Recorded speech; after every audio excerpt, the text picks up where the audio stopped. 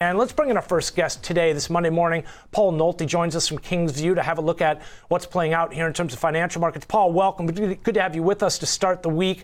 I just mentioned how we've got a busy week ahead, but the primary focus this week is going to be the Fed and the announcement Wednesday. Yeah, it is. And that's one of the things that the market's going to be looking at. We've been quiet. It's been during the quiet period now, so we haven't had comments from the Fed officials. The last big one, obviously, as you highlighted, was Jerome Powell at Jackson Hole. So now we're looking at probably a 75 basis point hike. I doubt they're going to go 100. I think that'll spook the markets here. We are still in that window, though, of longer rate hikes that really haven't hit the economy yet. We just got the first hike in March. We're 3 percentage points higher inside of 6 months. And as you know, the monetary policy operates with a lag, and we're just now starting to feel the impacts from March. So I think the Fed is going to go 75 basis points. They may go again in November, just ahead of the election. We'll have to see what the economic data looks like at that point. Paul, we're looking at the 1-minute candles here, and you can see the selling throughout the overnight session, again, down to 38.46 now. Still a couple hundred points above that June low at 36.39, as I've been pointing out. But you mentioned that selling in terms of Fed Chair Jerome Powell, the high conviction trade lower we saw. That's what we were kind of pointing out last week from a technician's kind of perspective. Some of the conviction we've seen to the downside, characteristic of bear market type trends. But again, to that point, we are still holding up above the June lows, though. For now, yes, you're right. So, again, the Fed meeting itself and the commentary coming out of the Fed meeting, not that important. The press conference is going to be huge. Okay. And what Powell has to say is really going to be moving. In terms of November and December, what's coming and headed down our way next? Exactly. Okay. And I think really what you're going to see is, again, a very volatile market all week and probably even heading into the weekend. We typically get a big knee-jerk move on the announcement day. We tend to get an opposite move the following day once the market's digested. But we're on a hiking cycle, and by all indications, they're not going to be changing anytime soon.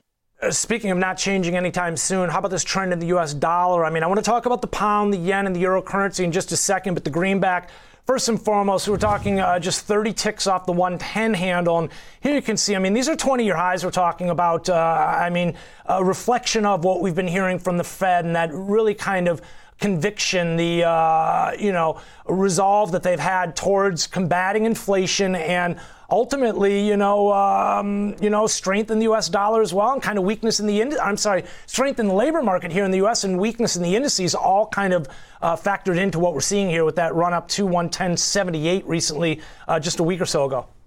No, you're right, and that's where the U.S. comes out looking much better than many international economies. The ECB has only raised 75 basis points. We've already done that, too, on our way to 3 times. We're a lot more aggressive about raising rates. Bank of Japan hasn't done much of anything. Part of the reason why the yen is so weak at this point, it's down 30-some% from its highs. The dollar has been actually a benefit to the U.S. in keeping our inflation rates a little bit better than what we're seeing in the Eurozone. Eurozone's running at 9%. We're running a little less than 8%. Core about 6. So again, we're looking much better, and that's getting translated into the dollar. The higher interest rates here in the U.S. versus international currencies and international economies has been another benefit to the dollar. So until things turn around and other central banks get to be a little bit more aggressive and inflation starts to come down globally, I think you're going to still see a very strong dollar here. I just want to provide a couple of visuals to Paul's points there. You just mentioned rates, the upside strengthening the U.S. dollar. We've seen that.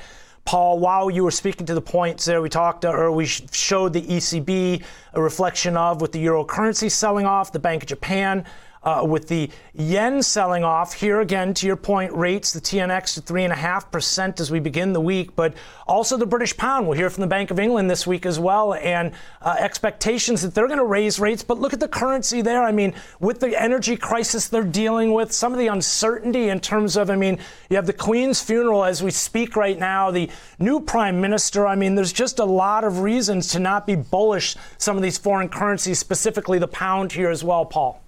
Yeah, and I think if you're really taking a look at the markets, one of the analysis that we did over the last couple of weeks was taking a look at emerging markets and when is a good time to be in the international markets very broadly. And it's when the dollar is weaker. Not a big surprise, but you get most of your return in the international markets when the dollar is on the decline. So as long as the dollar is strong from an investor's perspective, that strength begets strength, and you should be staying in the domestic markets and away from the international markets more broadly based. So we'd like to see the dollar weaken here. We'd like to see the dollar come down below at least a 50 or 200-day moving average before we get to be a lot more interested in the international markets broad-based.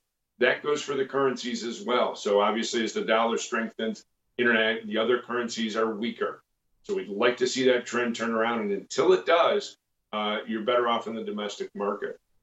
Paul, lastly, and we're looking at the dollar here since 2008 from 71 up to, again, we just mentioned that 110 handle, so it has been strong. And again, a reflection of your comments there. If we could just finish with, lastly, if there's anything that we haven't touched on here. We mentioned, again, in terms of some of the focal points this week, we've got currencies, we've got rates, obviously, front and center. I mentioned at the top of the show, Bitcoin right now down around 5%. I mean, what else are you dialed in on this Monday morning in terms of eco data and some of the other focal points?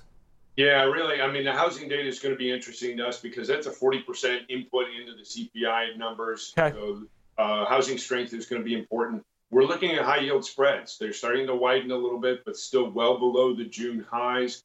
The Fed's balance sheet is something else. Once a week, though, that comes out. That is really not come down much. It's shrunk maybe about 1.5% off of the highs. So again, we're looking at the yield spreads and high yield spreads, the 10-20s, still more negative. It is an indication to us that financial stresses are just not there yet. There's room for the Fed to continue to be aggressive on the issue. Well, we saw that in terms of the jobs numbers last week on Thursday. It seems to be that labor remains very strong, something to focus on here, and a great start to the week. Always appreciate you joining us. Paul Nolte from Kingsview Investment Management, and, Paul also joining us from Kingsview Wealth Management as well. Thanks to you, Paul. Pleasure.